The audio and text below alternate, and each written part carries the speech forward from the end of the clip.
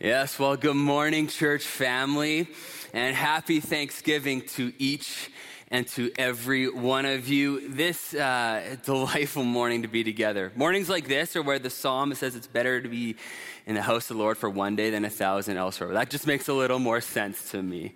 And it's good to be together. As it's been mentioned, today we are beginning a brand new series where we'll be walking through the whole book of Daniel, one chapter at a time. Daniel is an amazing book. It's also a very complex book for a whole lot of reasons, and it's a unique book as well. It's written in two different languages. It kind of goes back and forth, Hebrew and Aramaic, and there's a couple of different languages. There's also two totally different genres in there. And so you have to read those different kinds of genres differently. It's broken down into two major parts. And so as we make our way through the book of Daniel, we've broken the series up into two different parts. The first part is we are looking at what people will call the narratives of Daniel, the stories of Daniel, where we see God show up and show out and do amazing things in Daniel's life. The second part of Daniel, if you want a really fancy term, it's called apocalyptic literature. How fancy is that, right? Apocalyptic literature. That's the second part, and that's what we're going to be looking at in the new year. So why are we looking at the book of Daniel as a church family? Why commit all this time to this book? Well, there's a couple of different reasons. One is when we learn how God has worked in the past, we can learn to see God at work in the present. Because our God hasn't changed. Yesterday, today, forever the same. And so we want to see how has he moved in the past, because he still longs to move in the present and into the future. The second reason is because apocalyptic literature can be very challenging to read. And we want to learn to read God's word faithfully and well. And the third, and perhaps the most particular reason we want to make our way through Daniel is what we're looking at today. The book of Daniel takes place in a location and in a time where God's people have been scattered, exiled, and removed from their home and brought into a foreign place. They've been evacuated from the place where they were in power and thrust into a foreign place where they have to figure out how do they live their faith. For centuries, God's people had lived in God's land, the promised land, where God's rules were the rule of the land. God's values were the values of the city. The culture was largely oriented around God, and now God's people have been exiled, and they have to learn, how do we live faithfully in a totally different context? How do we live faithfully in a totally different culture with a radically different value system? Does that sound familiar to anyone in here today? You know, I'm not sure Canada was ever like a thoroughly Christian nation, but I do know this. And people younger than me, you're going to be shocked at what I'm about to say. People my age or older, you know exactly what I'm talking about. When I was growing up, everything was shut down on Sundays. Everything. There was no sports. There was no shopping. There was no restaurants. And a lot of people in the room right now are like, man, that sounds inconvenient. Everything was shut down on Sundays because it was the Lord's Day. We're not there anymore. We don't live in that reality anymore. Everything was closed. It was the Lord's Day. I'm not sure if anyone here is familiar with the Hays Code, but the Hays Code were authoritative rules for any media or production company that wanted to put something out to the world. The Hays Code. All kinds of rules about dancing, alcohol, language, sex, sexuality, what you could show, how you could show it, all of these things. And these rules were in place and in authority everyone had to follow up until the 1960s. One of the rules that had to be followed in media was married couples could not be shown in bed together. It was too risque. You couldn't do it. If for the integrity of the show, you absolutely had to have a married couple in the same bed, one of them had to have their foot firmly planted on the floor. That way you know you're risk-free. Now, I don't know if you've turned a TV on recently, but we don't live in that world anymore. The world's changing. The world's changing. For the vast majority of Canada's 156 years of existence, there was a negligible difference between popular societal ethics, priorities, and vision for human flourishing and the church's vision, ethics, and perspective. Very little difference. That's not our world anymore, and I would go so far as to say, the more you are about following the way of Jesus, the larger the gap is. It's hard for followers of Jesus to navigate faithful living in this foreign landscape. Some capitulate to culture. Some try to assimilate to feel a part of culture. Some just run away from it, cocoon in their own little bubbles of safety with people that look, think, act, believe like they do. But as a church, we don't want to capitulate to culture. We don't want to assimilate with culture. We don't want to run away from culture. We want to stand unwaveringly on the word of God and to love this world that God has called us to. That's who we want to be.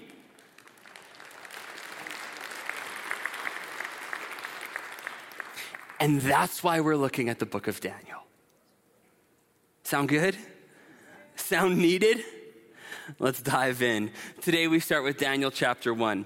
The background is this. The year is 606 BC. God's judgment has been extended towards God's people because they were living idolatrous lives. They weren't following God's teaching. They weren't following God's way. And the result was that the big bad Babylonians, one of the most fierce empires the world had ever known, came and descended upon God's people in Jerusalem and took them to war and won. Rather than destroy everything, the Babylonians, led by King Nebuchadnezzar, carried some of God's people out of Jerusalem and took them to exile in Babylon. And Daniel chapter 1, what we're looking at today, is the picture of how Babylon tried to brainwash God's people out of their unwavering faith and into fitting the mold of the Babylonian culture. Taking them out of Israel and immersing them in Babylon and brainwashing them in what that looks like. And just a reminder for every single one of us today, the world we live in, the world around us is still trying to brainwash us, trying to form us. The world around us is trying to shift our affections, shift our attention, and to shape what we desire. And if we want to live unwavering lives, we must pay attention to what's going on. So here's what we read. Daniel chapter 1. It says this at the beginning.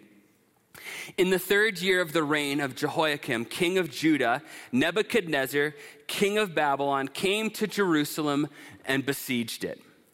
And the Lord delivered Jehoiakim, king of Judah, into his hand, along with some of the articles from the temple of God. These he carried off to the temple of his God in Babylonia and put in the treasure house of his God. I just want us to see one thing really quick from those first 2 verses. In verse 1, it says, King Neb, he won, he took over Jerusalem and brought people back to his hometown. Now, that makes sense, right? That's history. Reading verse 1 is just reading the headline. War. There was winners, there was losers. That makes sense to us. But verse 2, there's a very subtle shift. Maybe you noticed it when we read through it. Verse 2 says, the Lord delivered Jehoiakim into his hand. So verse 1 describes what's going on. In verse 2, there's a faithful declaration to acknowledge that even though what's going on, there's something else that's happening here. And in our lives, we all have the choice. We can look at what's happening on the surface level. We can read the headlines. We can see what's going on and say, okay, that's what's happening. Or we can have the faith of verse 2 to see that there is a God behind every headline. There is a Lord on the throne who is sovereign and reigns supreme. No matter what might be happening on the earth, there is still a God in heaven.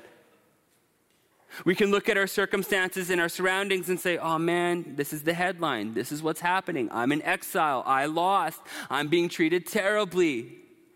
Or we can choose by faith, verse number 2, and say, well, what is God doing here? Why is God at work here? What's going on? The first step to an unwavering faith is learning to look at the world around us properly. Recognizing there is a God on the throne who reigns sovereign and supreme. When we look for God, we will find him. Whatever it is that's going on in your life today that might make it hard to stand unwaveringly, I invite you, I believe God invites you, even more importantly, to say, seek me and find me. And you'll seek me when you find me. When you seek me, you'll find me. The story continues on, verse 3, it says, then the king ordered Ashpenaz, chief of his court officials, to bring into the king's service some of the Israelites from the royal family and the nobility, young men without any physical defect, handsome, showing aptitude for every kind of learning, well-informed, quick to understand, and qualified to serve in the king's palace. He was to teach them the language and literature of the Babylonians. The king assigned them a daily amount of food and wine from the king's table. They were to be trained for 3 years, and after that they were to enter the king's service. Among those who were chosen were some from Judah, Daniel, Hananiah, Mishael, and Azariah. The chief officials gave them new names. To Daniel the name Belteshazzar, to Hananiah Shadrach, to Mishael Meshach, and to Azariah Abednego. All right, so this is where we read about the brainwashing process of Babylon. The very first thing that we read in this process is that God's people are isolated away from their home.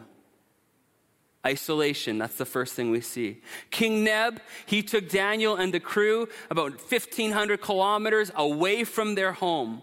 He took them from the promised land. He took them away from their temple. He took them away from their home, from their customs, from their laws, and he brought them right into Babylon.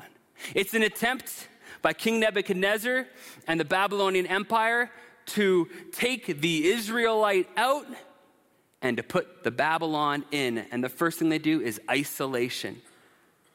And so we see that one of the tactics to dismantle unwavering faith is to isolate and to remove from community, remove from worship, remove from the value system.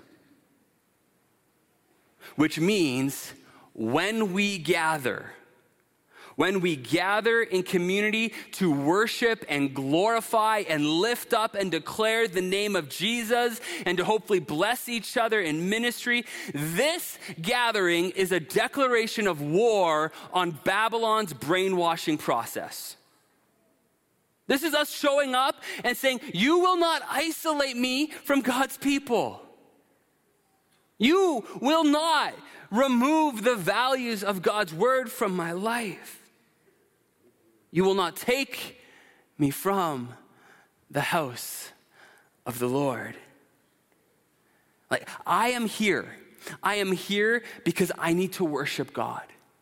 I am here because I need to surrender my schedule and my convenience and my sense of autonomy over what I do with my time. I need to surrender that to the Lord every week.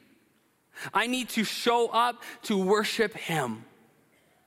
I need to show up, hopefully, in conversations as we get to know each other in life that, we can, what Paul would say, like depart gifts and blessing and encouragement to each other. Worship God, bless each other, refuse the brainwashing of Babylon in our lives. This world we live in is a formation machine, and I need to be more formed by the word of God than the word of the world.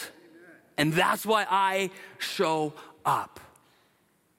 And that's why I think for all of us, church shouldn't just be an option among a whole lot of other options. We show up to be formed by the word of the Lord. Because we don't want to be isolated, because we know we're at risk when we're isolated.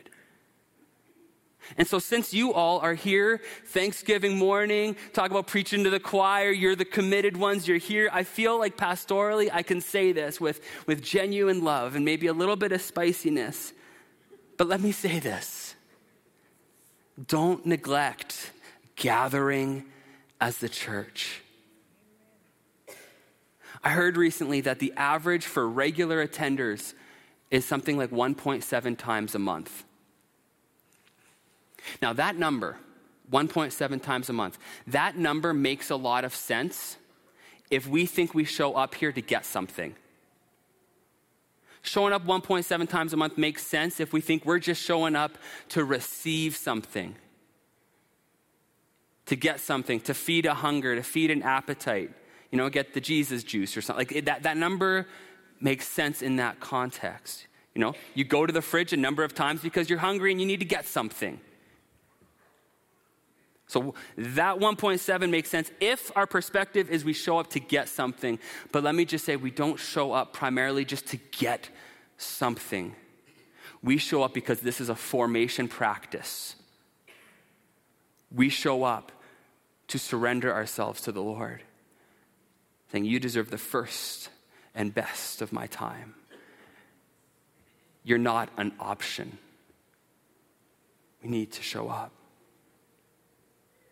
If we want to have an unwavering faith, a faith that lasts, we need to be in the Lord's house so that we can learn to go out and be in our own houses. We have to be here. After isolation, we read that they were taught for 3 years the language and the literature of Babylon. The language and the literature. So step 1, isolation. Step 2, indoctrination. 3 years of teaching. Language, literature. Let's send them to college, no summer breaks. That's about how long that was, okay? Learning language, learning literature. Babylon's like, we need to reprogram their minds. We need to immerse them in teaching that will write over the stories that they learned in Israel. We need to reform, reshape their stories, the way they process information. Let's rewrite over the memories of their legacy. And if we aren't careful, church, this still happens. I think in many ways, Babylon's brainwashing tactic through language and literature is most acutely felt through social media and screens. I don't need to share the data this morning for us to know that the media we consume, the things we watch, the voices that we listen to in song, in radio, in podcasts, in essays, what we listen to, what we look to, what we take in, fundamentally shapes how we view this world. It shapes how we think. It shapes what we believe. If someone broke into my house and took my kids, I would be willing to do all kinds of drastic things to protect them. Someone comes in, takes the triglets. I'm doing whatever I can to go after, try and save my kids. Our screens and social media are taking our kids if we're not careful. What we consume, what we take in, the movies that we watch, the shows that we watch, The reels, the TikToks, the clips, the YouTube, those things we watch all fundamentally form us, degree by degree. We need to be careful and intentional about this. What are you taking in? What are you listening to? What language and literature is fundamentally forming the way you view this world? The third brainwashing tactic, from isolation to indoctrination, next we see gratification. Picture this moment.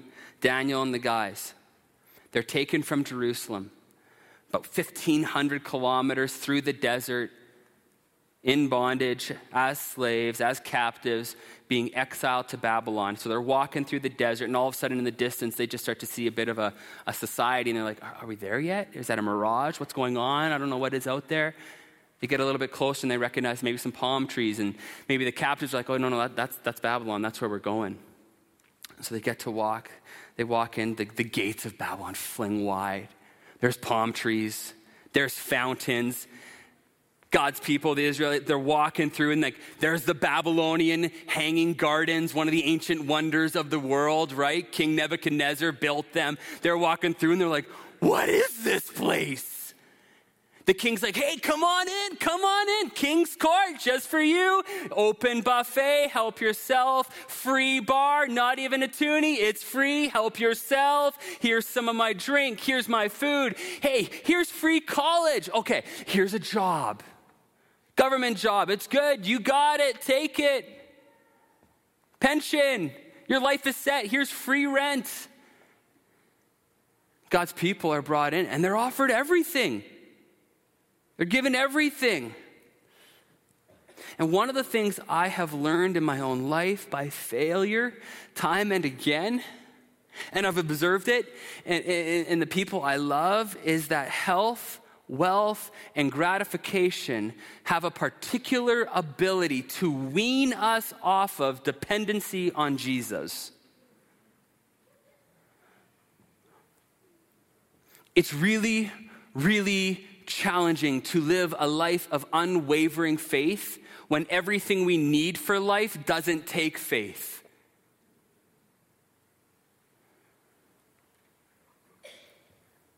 Don't get it twisted. We live in Calgary. Recently, it was released and announced that Calgary is the 7th best city on planet Earth to live. Look it up. That's not me. That's not even a Calgary company. That's like a global thing. They did this study. Seventh best city on planet Earth to live. If we don't think we are at risk of losing desperation for our dependency upon God, then we are being brainwashed. It's hard to live desperately desirous for the Lord when everything we have is largely available. I know there's a lot of complexities in this room, but for many of us, you know where your next meal is coming from, you know where your water is, and you have a place to sleep tonight. The gifts of God are a great and gracious extension, but we need to be aware of their shadow side risks.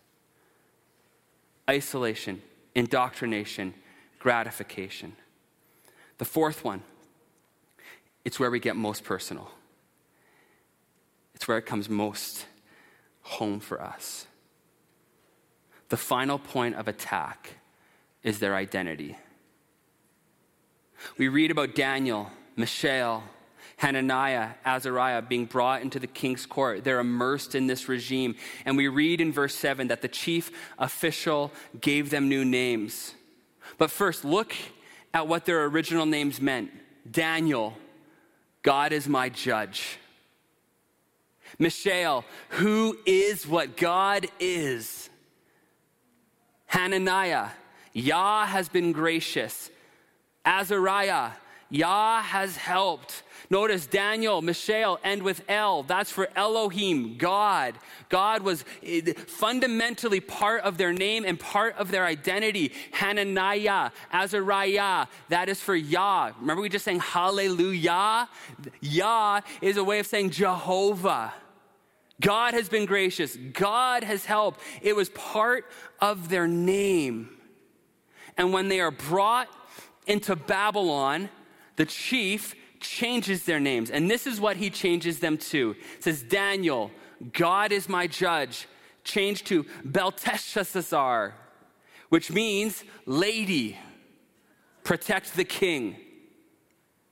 So we move from God is my judge, I live for him, to changing his identity, changing his name, and saying, no, Daniel, now when everyone says your name, it means lady, protect the king. Mishael, who is what God is, was switched to I am of little account. The focus moves away from the great transcendence of the Lord to I am nothing. Hananiah, Yah has been gracious. To Shadrach, I am very fearful of God. Right? God was once gracious. Now, no, he's not gracious. You're scared of him. Azariah, Yah has helped. No, Abednego, now you help our God, Nebo. Babylon changed their names. But changing their names wasn't just alphabet rearrangement. Changing a name was an indictment on their history. It was an attempt to dismantle their story. It was adjusting a belief system. It was an attempt to communicate a whole new identity. And the names given are direct mockeries of the names they were given by their parents.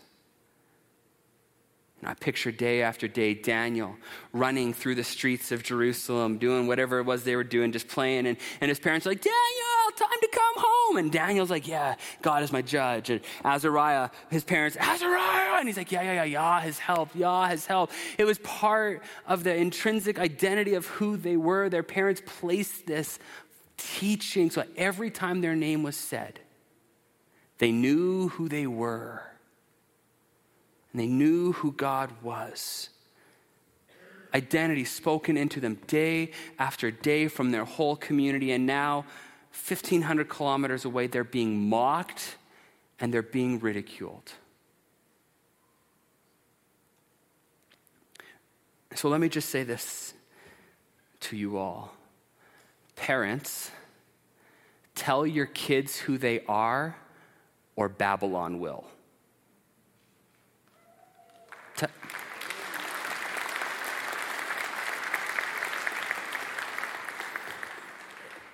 Babylon really, really wants to speak identity into them. Parents, you tell them. Tell them who they are. And if you're thinking it's too late, it is never too late. Never too late. Friends, tell your friends who they are, or this world will. Kids, tell your parents who they are, or this world will. If you're married, spouses, tell your spouse who they are, because this world desperately wants to. And this world can be really, really loud. So be very, very intentional. Tell the people around you who they are, or Babylon will. Because Babylon wants to put all kinds of identity, all kinds of labels, all kinds of meaning on us, and ones that fundamentally mock the dignity that God has placed in each and every one of us. And so if you're here and you're like, there's no one in my life to say this to me, let me just fill the gap for right now. You are a child of the creator of the universe. The one who created everything on this earth created you, and he loves you, and he needs you, and he cares about you, and he's with you, and he sees you, and he names you his.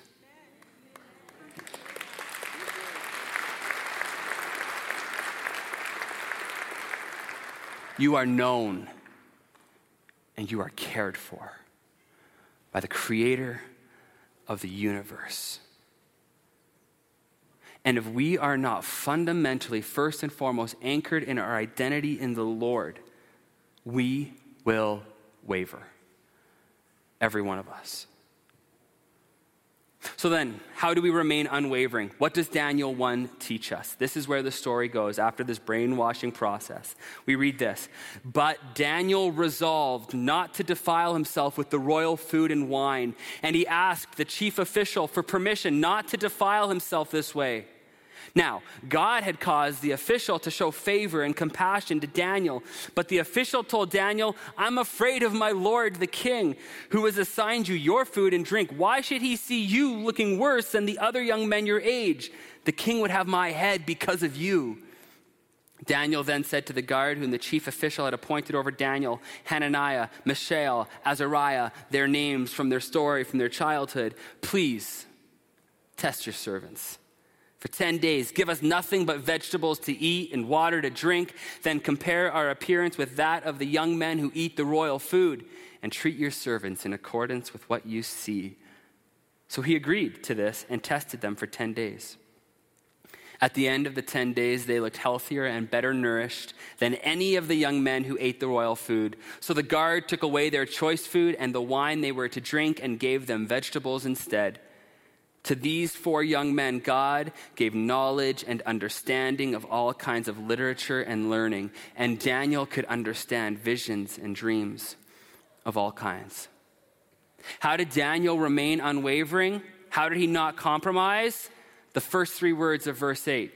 But Daniel resolved.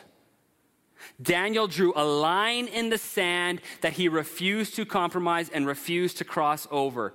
Daniel was like, I can leave my home. I can go anywhere. I can learn all kinds of things. I can be a part of different kinds of schools. I can be in the king's court. I can learn a new language, but I can't cross this line.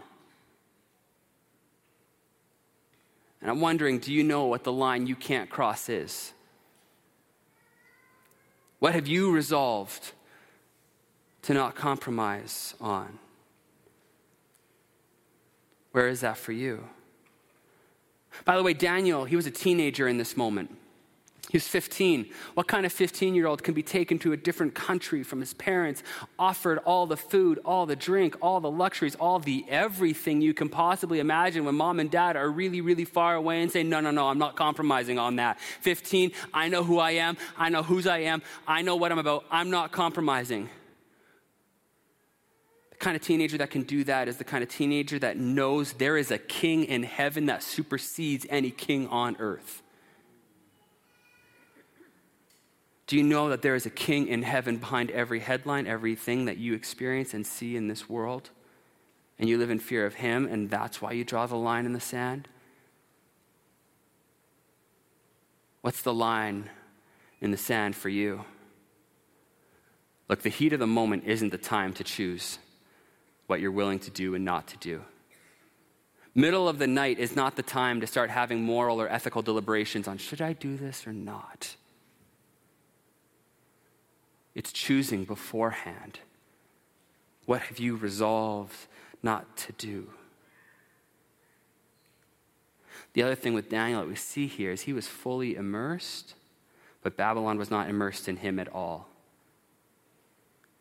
He was in Babylon, but Babylon was not in him. And he's like, I live here now. I have to figure this out.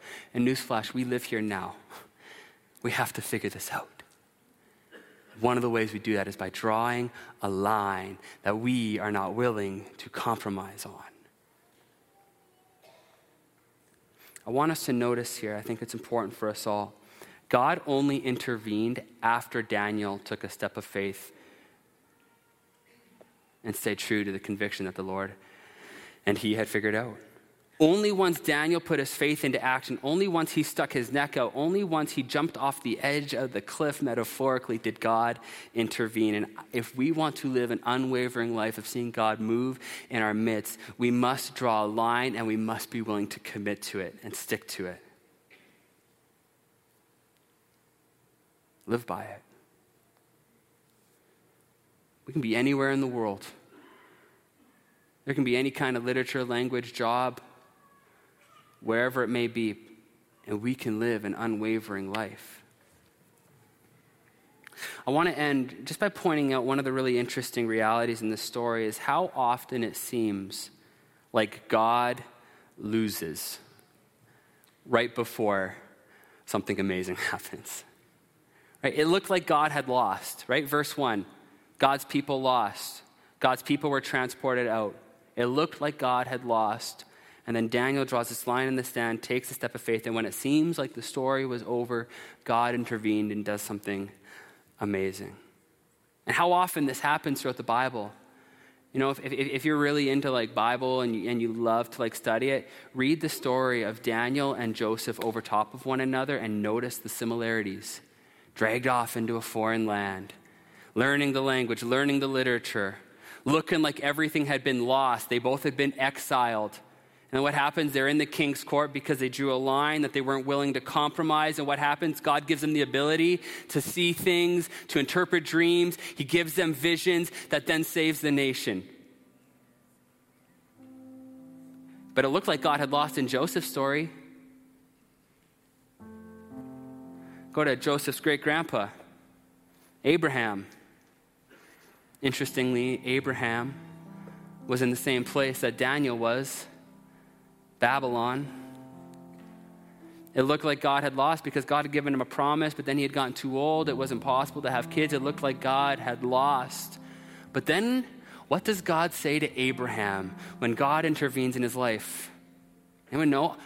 I see you, and what does he say? I promise I will make your name great. But then it looks like God lost. But then God miraculously intervenes. Once they took a step of faith and held on to the promise and intervened, it's no wonder that centuries later in the very same part of the world in Babylon, Daniel's like, you can change my name all you want. I know the God of heaven promised my great-great-great-great-great-great-grandpa, our name is great because we are his kids. Try your best, Babylon. But there's this repeated kind of thing where it looks like God had lost and God's people took a step of faith and God does the amazing. And so if you feel like you have lost, I promise you God never loses. You might lose a battle or two, but God never loses the war.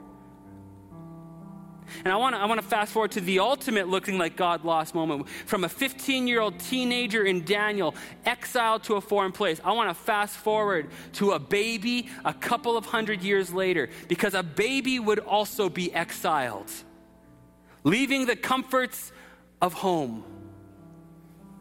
This baby leaves the comforts of home and comes to earth. And what happens? His parents give him a name that speaks the truth of his identity. They say, you are Jesus because you will save people from their sins. And the boy Jesus, exiled, grows in a foreign land, learning language, learning literature, being challenged, getting mocked. Talk about getting called all kinds of names. People trying to change all kinds of things about him. Talk about being tempted with gratification. If you do this, Jesus, all this can be yours. Talk about stature. If you do this, Jesus, you can have all this. All the angels will bow to you. Jesus was isolated. They tried to indoctrinate. They tried to gratify. They tried to take out his identity. But Jesus drew a line, said, I know who I am. I know what I'm here for. I'm here for my Father's business, and that's to save you. Jesus never compromised. And because Jesus endured all things to their very end, even death on a cross, he now has the capacity and the ability to promise you, no matter what you go through, I am with you. There's no isolation, there's no gratification, there's no indoctrination, there's no identification that I have not experienced. I can be with you wherever you go. There's no exile. You could go, that I can't be there with you. There's no pain, there's no experience. That she's saying, I know. I'm with you. We may feel like we have lost. But that's right when God does the amazing. I don't know your story. I don't know what brings you here today. I don't know where in your life it may feel like you have lost the battle, but I promise that's right when God loves to intervene to do the amazing. Will you choose to look behind the headline of the war and say, God, where are you? I'm here, I need you. Reach out. Take a step of faith. Will you let God speak to you today? There is no place, person, or predicament on earth that we need to be afraid of, because we have the God on the throne who longs to intervene in our lives today. So maybe today is just a reminder that you need to elevate your perspective to the God of the universe who reigns supreme. Maybe today is an opportunity to recognize that you maybe have let Babylon speak into you a little bit too much. Maybe you've let it isolate you. Maybe it's just time to say, you know what, I'm committing to the gathering because I want to be formed by the word of God, not the word of the world. Or maybe it's just a time to be like, I have to be way more intentional about what I take in.